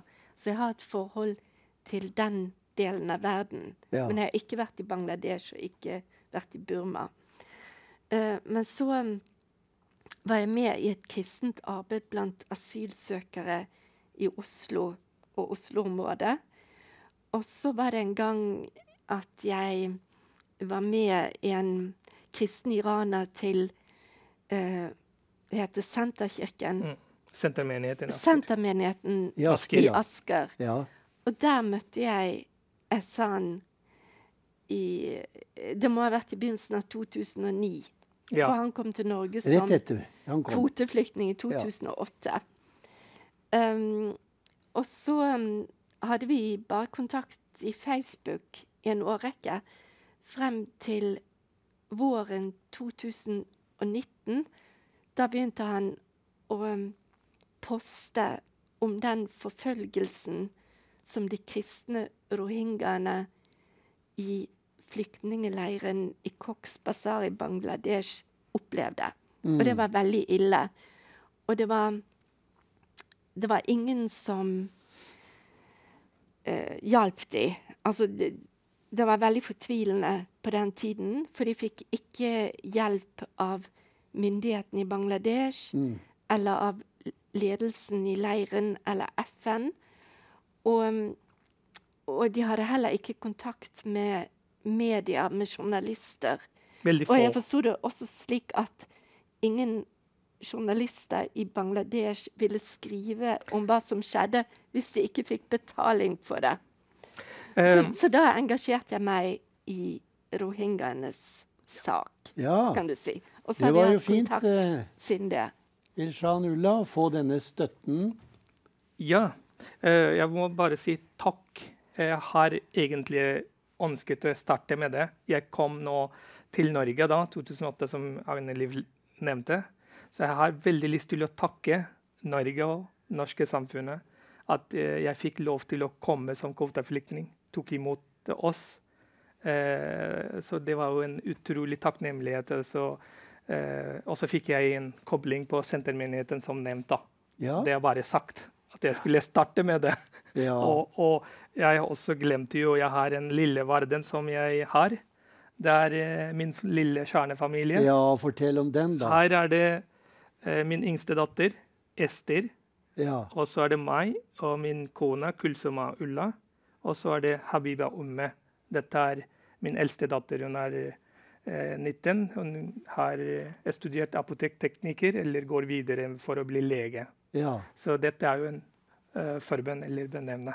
Ja. Gud må lyktes. Tusen takk. Og dere bor? Vi bor i Asker. Ja, dere bor i Asker. Ja. Går i sentermenigheten? Ikke nå lenger. Hvis jeg kan fortsette med når det gjelder sentermenigheten, og da kobler det er en Guds kobling. Jeg kommer, noe annet liv som kommer i møte, det er tilfeldig eller hva de planlagt, men jeg kom som kvoteflyktning med min kone. Hun var syk, veldig alvorlig syk. Det er den grunn vi ble sendt som tredje land, bosettelsesland, og det ble Norge. og fikk legedom. Hun ble operert i Rikshospitalet rett etter 15 dager. Så jeg kom jo med veldig sånn syk situasjon da kona var veldig syk, alvorlig syk. Hun var nesten død. Jeg hadde yngste var 2 år og 5-åring døtre, som jeg var nettopp blitt pappa, og så er det asiatisk land, kunne ikke lage mat. Men måtte lære da. Heldigvis jeg klarte å lære. Og det hadde ikke skjedd hvis jeg ikke fikk spesielle folk som var rundt omkring meg. Hjulpet med forskjellige funksjoner. Altså, jeg kan si hvilken måte jeg kan beskrive hvor stor og hvor fin Gud er, for eksempel. Jeg landet til Norge med sandal. Så det var fordi vi var veldig kort tid. Hvilken årstid? Oktober. Ja. Så jeg nettopp begynte å bli kaldt.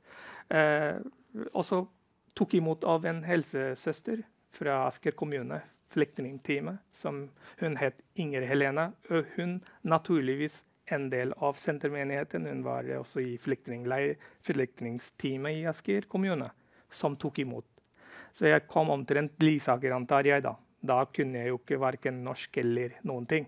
Engelsk kunne jeg spørre de nødvendige tingene. Så heldigvis. Da spør jeg, kommer til jeg bo nærmere en kirke? Fordi jeg har ikke hatt en kirketilgang. Jeg bodde i leiren. Jeg nettopp har blitt frelst og leser Bibel på bengalsk. Dette var ikke nok. Heller ikke vi kunne gå til kirke. Så midt i krisen så skjedde det denne lengselen. Så kom jeg til Asker. Neste dag, om 2 dager, var det kanskje søndag. Og så hun forsiktig spurte, har du lyst til å bli med til kirke som nærmest? Så jeg sa, selvfølgelig det er det. Så det var sentermenigheten. Så det var flotte mennesker, flotte hjelp jeg fikk. Og jeg må takke mange. Jeg kunne nevne lister av de folket ba for meg og ba for min kone. Den flotteste skjedde. Nå kan jeg koble, du kan stoppe meg. Nå, den Guds verk som skjer. Det med en av denne kirkens pastor. Og det skal vi høre mer om, skjønner du. Ja. Og så får du bare kaste deg på, du også, Anne Liv, når du kjenner det er riktig. Men vi er inne i en god halvtime igjen, dere. Når vi 40 enheter i kveld, Hans Jakob? Da er vi tilbake her, og her sitter jeg med Eshan, Ulla og Anne Liv Gamlem. Og jeg avbrøt deg nærmest, for nå må du fortsette der du slapp, vet du. Helt fint. Helt fint. Ja. Nei, jeg er ivrig til å fortelle. Det er gode ting som har skjedd i de siste årene, og det må jeg fortelle da. Takk for det. Det jeg begynte å si var Tor Arne Larsen. Det var fra sentermenigheten. Da jeg kom til Norge, første menigheten var den sentermenigheten i Asker. Rett fra noen, under 1 kilometer eller 2. Jeg bor i Hagaluka, Fredbussvei 66, og det er Solboroveien. Hvis det er. Ja, det blir for detaljert her. Ja, så vi var der og møtte hyggelige folk, tatt vare på, men det er en av de pastorene, han var teolog, han var bibelskolelærer, og så er det en åndelig person som jeg har møtt, fikk mye gode læreeksempler av han. Han var en åndelig far nærmest for meg. Så han hadde en tidligere barndom, en tidligere drøm, for å bli oversetter. Og det var hans drøm. Men jeg hadde ikke noen drøm om oversettelse, men jeg var veldig ordfattig, eller jeg var sulten for å få Guds ord. Så jeg pratet med han for å få brosjyrer. Han var en veldig klok mann og hadde kompendiumer oversatt til enkelte brosjyrer for asylsøkere. Hva Jesus betyr for deg, og så videre. Så jeg var veldig nysgjerrig. Jeg sa jeg kan bengalsk, jeg kan andre språk, og jeg kunne oversette disse tekstene til mitt folk, og for meg og mine og sånn. Det var det jeg startet. Så nå han senere fikk utvikling av Wycliffe Norge, Sigmund Evensen. Han er min mentor. Han er nå pensjonist, og han er litt syk, og kan dere jo be for han. Og han og Tor Arne Larsen, de møter mellom, som jeg ikke visste noen om. Og jeg fikk varsling fra andre partnere som leter etter en kristianmann som kom til Europa. Det er i Asia som leter etter for å koble med meg og sånn. Så Wycliffe Norge fikk denne leteaksjonen eller for å finne det ut, fordi jeg har bodd i Norge. Så når vi Torana Larsen og de møter, og så utvikler det ble helt sånn veldig mystisk. Oi, her de prøver å finne, her Torana Larsen sier denne mannen er jo hos oss i kirken. På kirken, altså han går på vår kirke. Så det ble jo etter hvert utviklet Wycliffe, han som hadde drøm for å bli bibeloversetter, som var allerede pastor i sentermenigheten, og så er det bibelskolelærer, godt menneske, og han koblet med meg. Gjennom årene dannet seg en bibeloversettelsesteam med eksegese som han, og så jeg som morsmåloversetter. Ja, så fint. Og så Wycliffe som organisasjon, og så med en språk, ortografi-side. Vi hadde et par som også jobbet godt med det. Så nå kommer 12 år gjennom Wycliffe. Jeg har vært hovedmorsmåloversetter. Vi har produsert mange tekster. For eksempel, jeg har en YouTube-kanal som heter Rohingya Arakan. Der kan man se det jeg leser inn. Det er bibeltekster. Også synkronisert med tekster. Tanken om at rohingyene kan ikke lese, samtidig vi skriver skriftlig, lager skriftlig. Ja. Så tanken om at de som ikke kan lese, høre. De som kan lese, kan lære å lese. Så det var det teknisk mulighet, og jeg som Gud har gitt meg sånne gaver. Jeg har utviklet apper, og så gjennom Wycliffe har jeg jobbet 12 år. Prosjektet har dessverre avsluttet i Wycliffe, men jeg kunne ikke stå stille. Stoppe der. Så den går videre, Ja. som Wycliffe Blau også nevnte tidligere, at den går videre. Nå har jeg et team i forskjellige land som engasjerer med meg, og jeg trenger forbønn at Gud skal åpne dører for at det skal fortsettes. Ja, men Ishan, Ja. får du tilbakemeldinger fra folket ditt i forhold til Guds ord, arbeidet, ja? La oss si 12 år siden, det har ikke vært noen skrevet ord, altså bibelske skrivesteder på rohingya. Nei. Per i dag vi har delvis av evangeliske bøker som er publisert på nettet.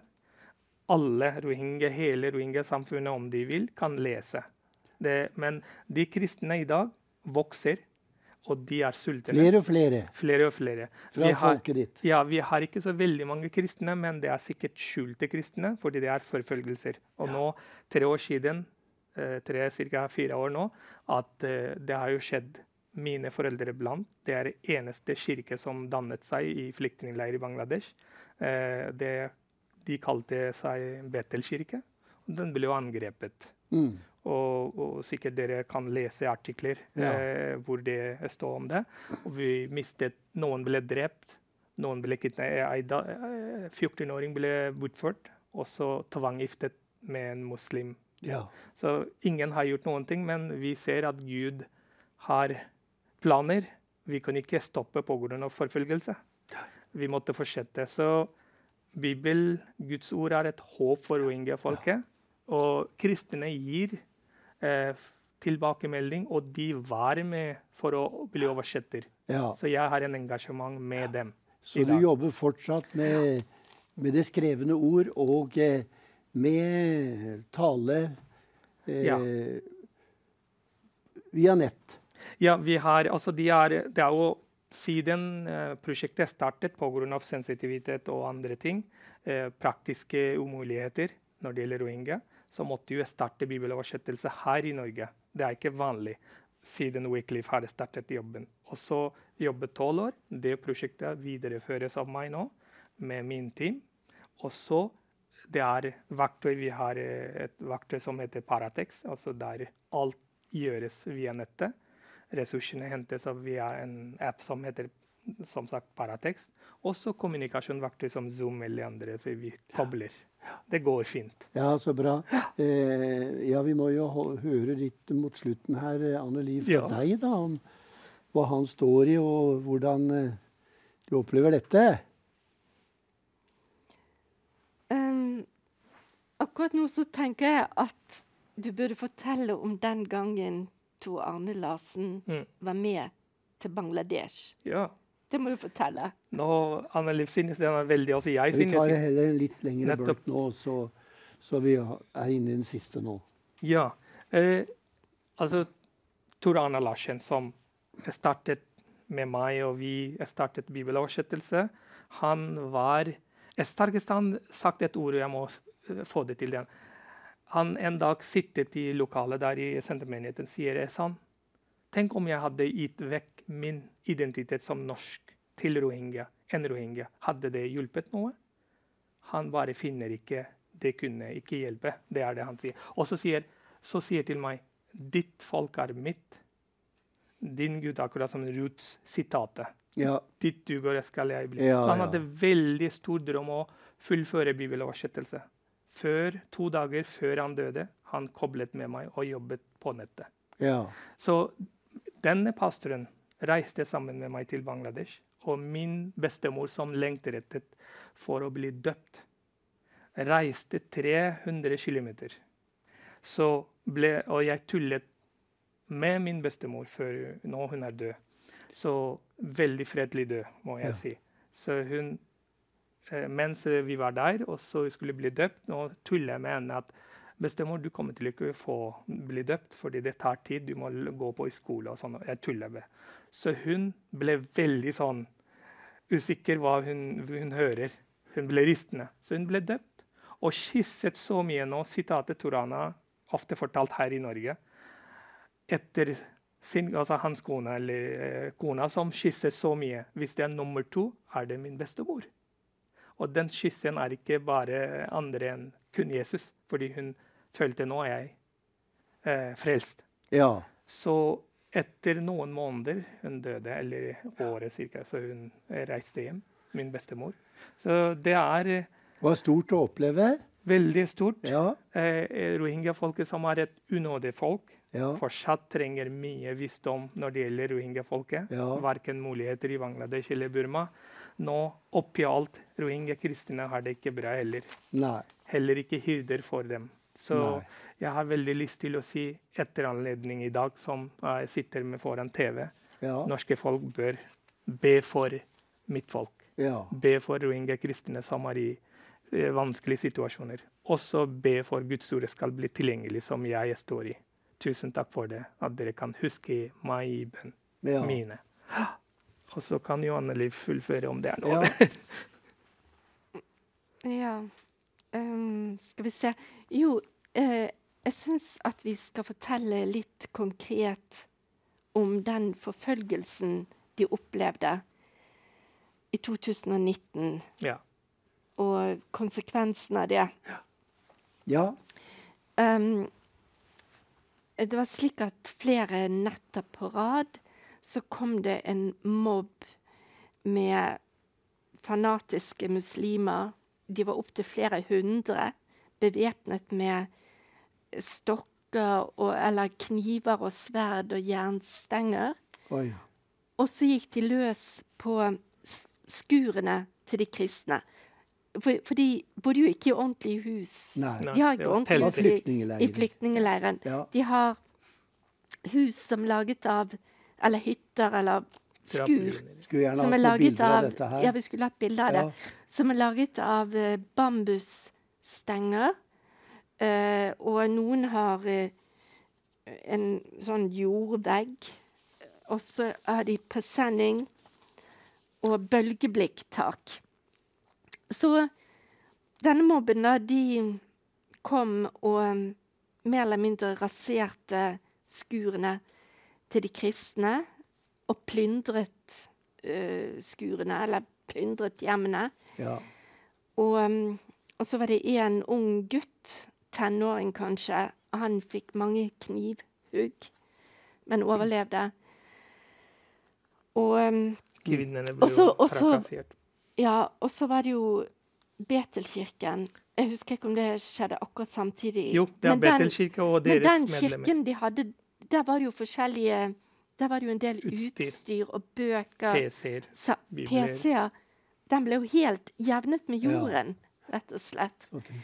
Og så mens disse angrepene pågikk, så har jo disse mobiltelefoner, flere av de.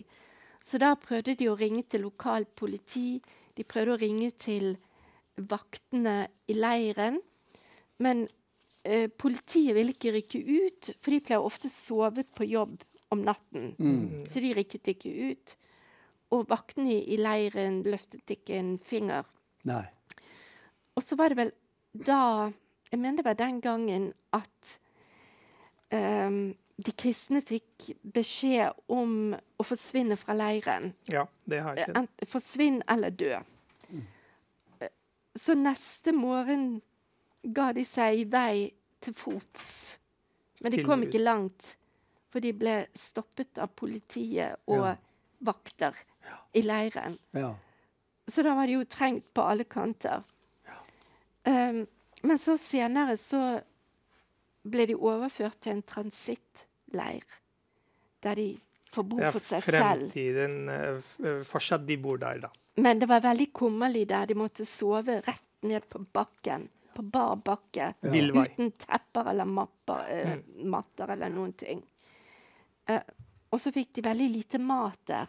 De hadde ikke noen ting. De hadde nærmest mistet noen overdeler av altså noen kvinner hadde rett og slett ikke klær på overdelen. Det var kaldt, de hadde ikke noe mat, de kunne ikke ta med noen ting. Nei, men da var det vi fikk hjelp fra Barnabas Fund i England. For jeg kontaktet grunnleggeren av Barnabas Fund, som jeg kjente fra mer enn 40 år tilbake. Eller sånn cirka 40 år tilbake. Så da samlet de inn penger, over 20 000 pund, som da var godt over 200 000 norske kroner. Så da fikk de hjelp i en periode derifra. Ja, vi forstår jo det da, dere, Ershan og Anne Liv, at ditt folk, Ershan, har vært igjennom store prøvelser, store flyktningestrømmer. Ja. På et tidspunkt snakker vi om 1 million flyktninger fra norske myndigheters side. Ja. Dere vel kanskje en folkegruppe på 4-5 millioner, eller? Antar vi 4-5 millioner, men aldri skriftlig, vi vet ikke, fordi vi hadde ikke folketelling. Men folket ditt ligger på ditt hjerte. Du arbeider for at de skal få evangeliet. Og vi ønsker deg Guds velsignelse nettopp i det. Og Gud velsigne dere begge. Velkommen hit tilbake til studio direkte. Ja. Hvis noen har lyst til å lese om Rohingya-kristne, så er det et søkeord på Google.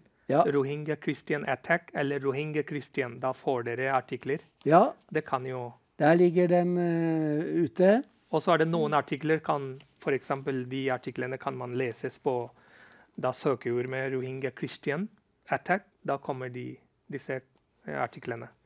Ja, men det var bra. Vi fikk med oss helt på tampen her. Tusen takk. Skulle gjerne brukt mer tid. Men da tror jeg vi får musikk nå, og så skal jeg inn til Hans Jakob, og vi skal be frelsesbønn, og så tror vi på fortsatt noen som vil være med å så inn denne kvelden, så vi kan være på lufta med de gode nyheter.